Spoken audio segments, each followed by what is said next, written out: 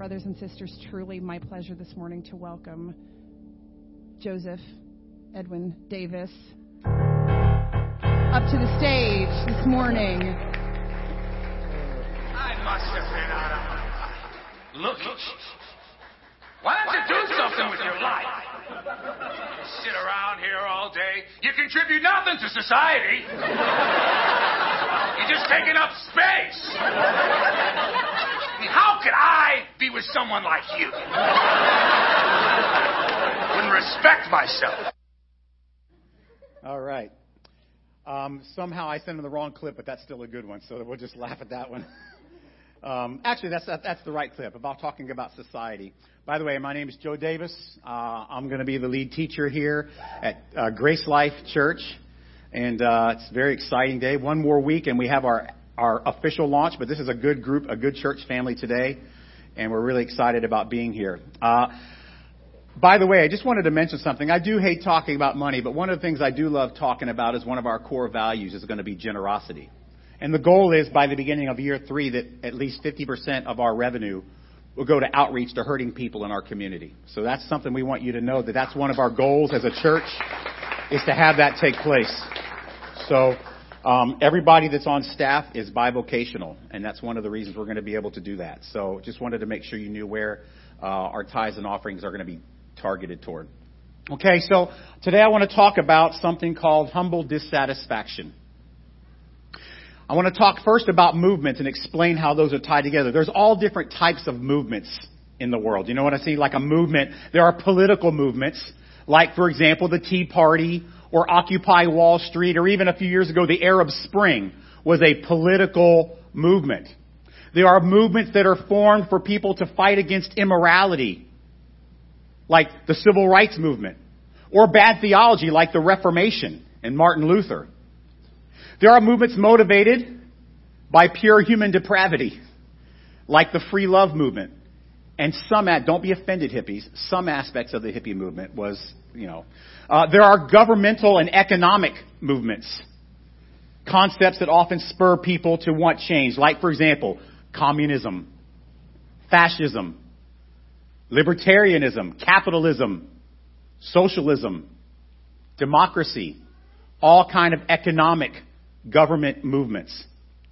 And these types of movements that we see are usually fueled by a group of people that have deep, get this now, dissatisfaction with how their current culture operates.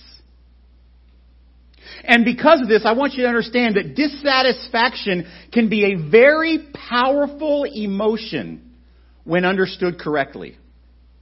And it's not necessarily a bad thing, although even our dissatisfaction can become corrupted due to what we believe is total depravity outside of Jesus.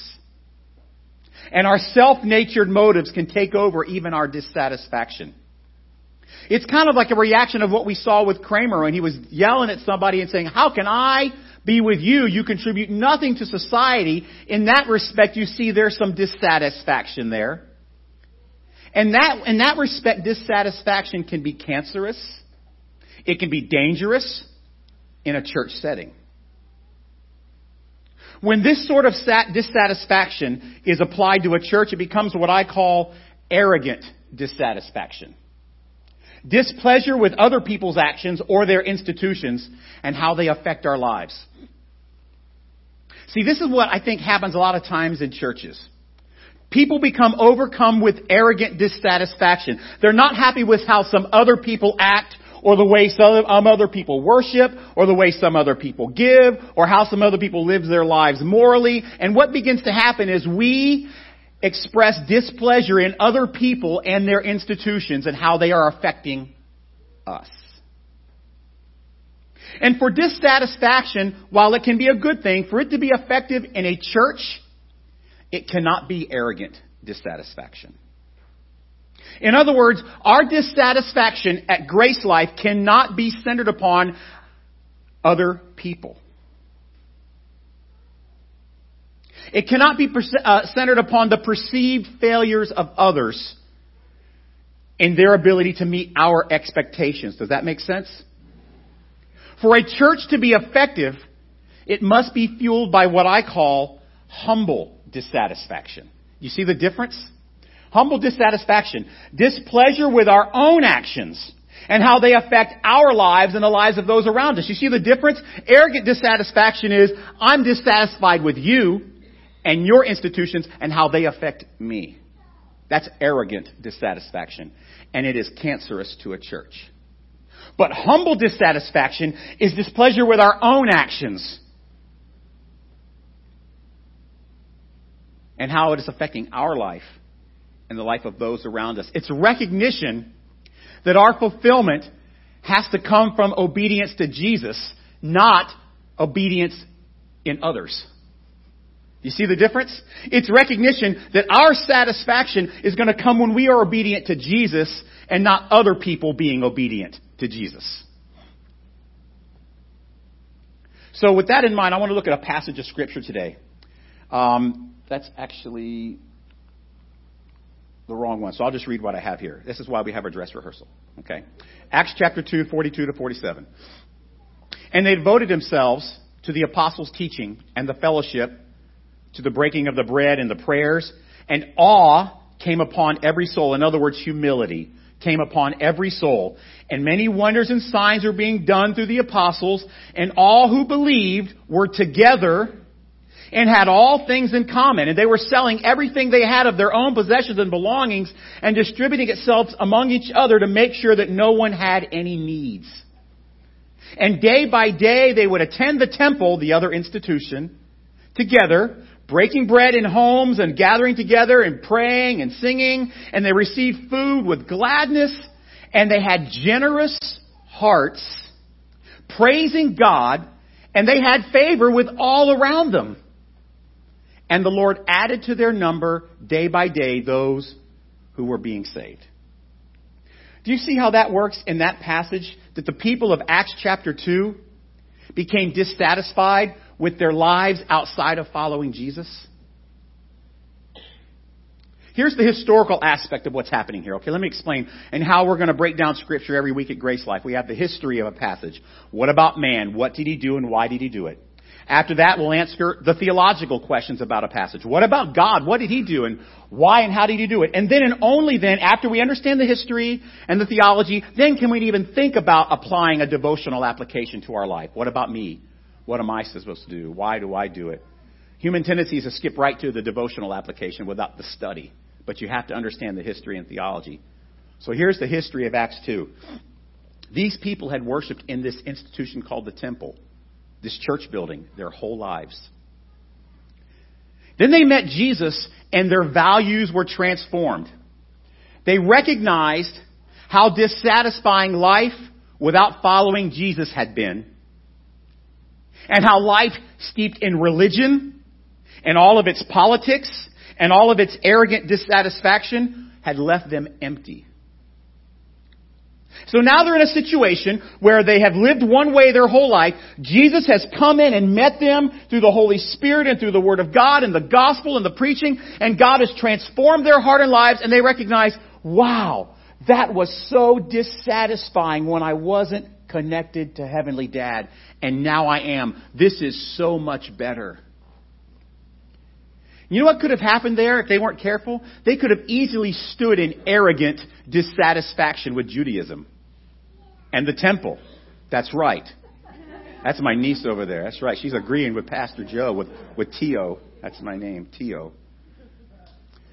But you know what they did instead of expressing arrogant dissatisfaction? They learned to be satisfied in Jesus and with His people, the church. You know what this did for them? It relieved the burden that they might have had to be right and to fight the temple and to protest it and to rail against it and to talk about it. And it freed them up to be surprisingly generous and sacrificial to each other for the sake of spreading the gospel. That's the history of Acts chapter 2. Now let's look at the theology of the passage. The gospel message causes us to be humbly dissatisfied with life outside of following Jesus. Now, this is a subtle point, and I really want you to listen, so don't miss this. There are two ways they could have responded. They could have tried to picket, protest, demonstrate, fight the temple system, Or they could just go ahead and move outside of the city, outside of their comfort zone religiously, leave Jerusalem, go outside the walls, and start living for and with one another, serving generously. So the focus would be on loving others and spreading the gospel of the grace life through the mercy of Jesus. And I think they were so obsessed with loving each other. I think they were so obsessed with the satisfaction in Jesus, they probably didn't waste a whole lot of time slandering the temple. They didn't probably spend a whole lot of time slandering the priests and Judaism and their old church. They spent a lot of time embracing their amazing life in Christ. They embraced life more abundant in serving Jesus, not judgment or arrogance, but humility and submission to one another.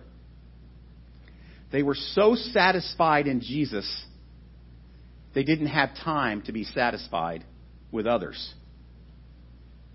This drove the early church's focus and passion. Can you see what God does for them there? God says, your old life, which made you arrogantly dissatisfied, I'm giving you a new life. It starts with humble dissatisfaction with the old life, and then I will satisfy you. He says, if you drink of the well of living water that I give, you'll never thirst again. That's the cool theology of this passage. Isn't that neat? So let's look at the devotional. What are we supposed to do about this at GraceLife? Humble dissatisfaction creates a focus on a few things.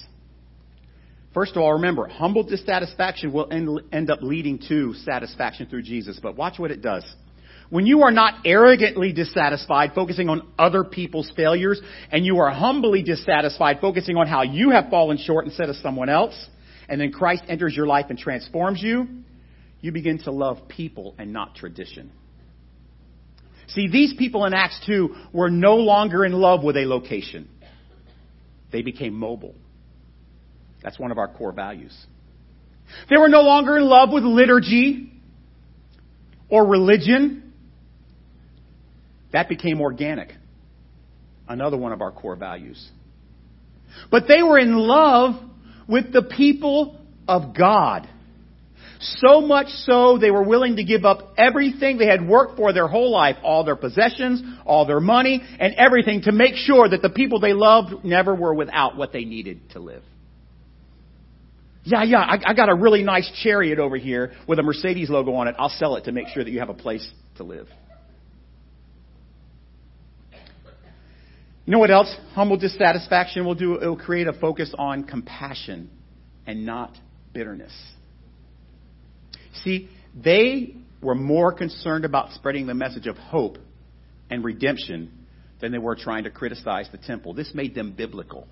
Another one of our core values, where we want to encourage and confront all cultures and people with what? Grace. You see the paradox? Confront and grace. And they were focused on compassion and not bitterness. You know what else it creates a focus on? I love this one because I'm a doer. I don't like to sit around thinking about stuff too much. Maybe that's why I make so many mistakes. Actions, not rhetoric. Now, you have to have some rhetoric. I mean, you have to talk a little bit. I'm talking right now, so there's some rhetoric. But the focus is not on the rhetoric. The focus is on the action. See, their faith, their satisfaction was verified by their sacrifice for one another and their courage to take the message of hope and redemption, the message of grace life to others. You see, talk is cheap. But think about this. Arrogant dissatisfaction, really all it can do is talk. You need to change. You need to be better. You need to do this. You need to do that. I don't like this. I don't like that. I wish it were this way. Talk is cheap. And arrogant dissatisfaction creates a lot of chatter, doesn't it? And it's loud and passionate. How can it be wrong if it's so passionate? But humble dissatisfaction moves you to action.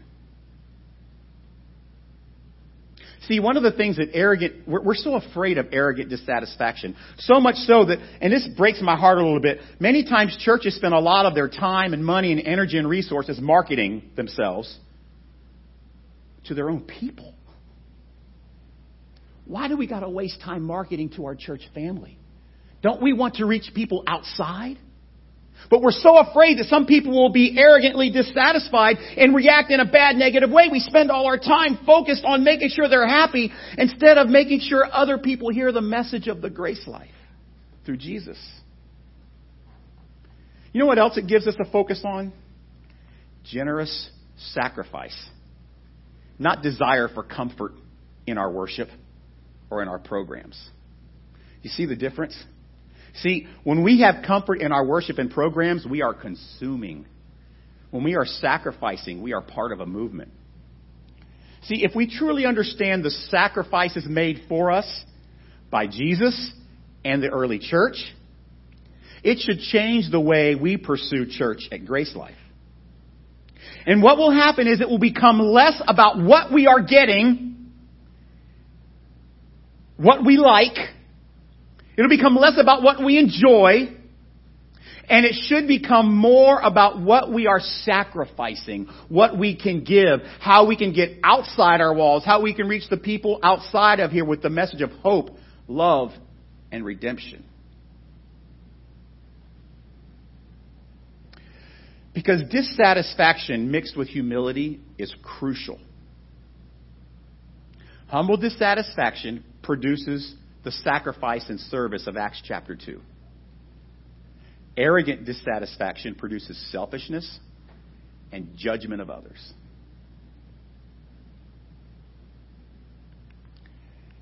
Arrogant dissatisfaction produces judgment of others, anger, resentment, and sadly, ultimately, unfulfilled potential as a church. But humble dissatisfaction produces satisfaction in Jesus and the desire and motivation to follow His teachings. Guys, this is what's going to need to drive our focus and our passions at GraceLife. Humble dissatisfaction leading to satisfaction in Jesus. So with that in mind, let me ask you a question. Why are you here at GraceLife today? If you are here perhaps because you were dissatisfied with other people or some other church, that can be arrogant dissatisfaction, can't it? I think if we're going to be effective as a body, as a family, we got to check that stuff at the door.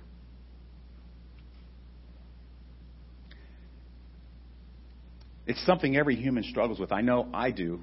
I can find myself all the time slipping into arrogant dissatisfaction with how some of you perform. I'm just kidding. Just kidding. It's been great today. Just kidding. Just a joke, people. But GraceLife must be primarily made up of people that are driven by humble dissatisfaction. As a ministry team, staff, and leadership, and church family, we want to be part of a movement that affects society that is driven by humble dissatisfaction. We want to contribute to our society as an outflow of the gift of the faith that God has given us, just like the early church did. Because humble dissatisfaction will enable us to focus GraceLife on the right things. Loving each other, our community, and I pray it leads to tremendous generosity and compassion to those who don't know what the grace life is all about.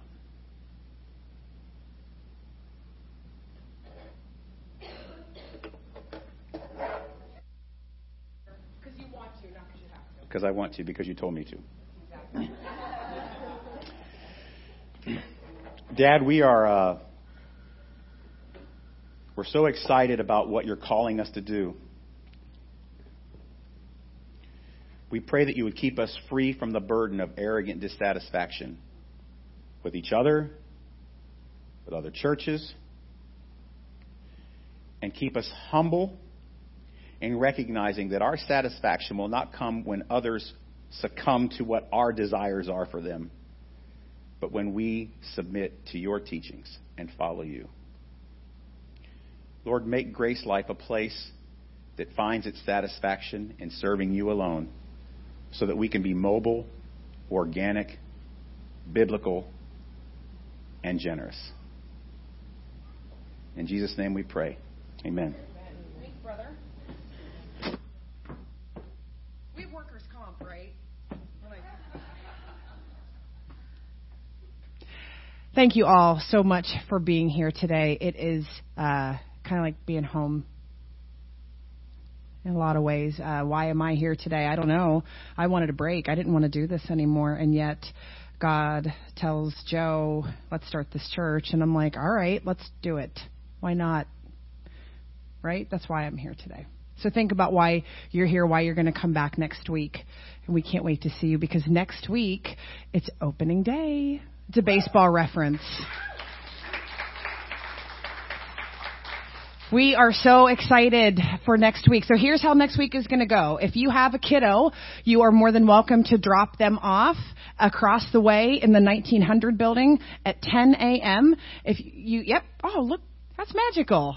We didn't even ask for that. That looks good, Kev. Welcome. And if you are not sure where that is in the back door, hey, Jim, can you give us a wave, Jim and Bruce? These two gentlemen have some maps.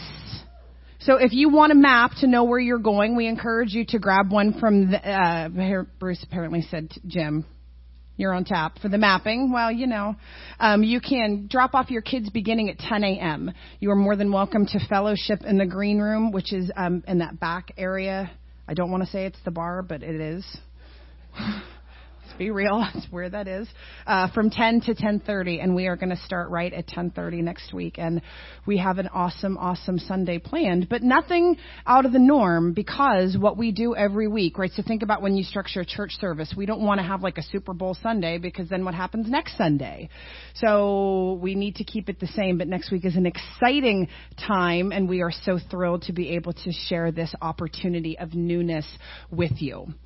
We need some help. So last week, I should ask my question because there's so many more people in the room. How many of you can click a mouse button on a computer? Raise your hands. Oh, come on. There we go. If you have the ability to do that, we have the job for you. We need some help running our computer. Week over week, we need volunteers to help. It's literally clicking a button, and all you have to do is move to the next slide with our lyrics, with Joe's PowerPoint and things like that. If you want to serve, please see me. You can see Mikey give us a wave in the middle. Higher, you're little. Wave your hand.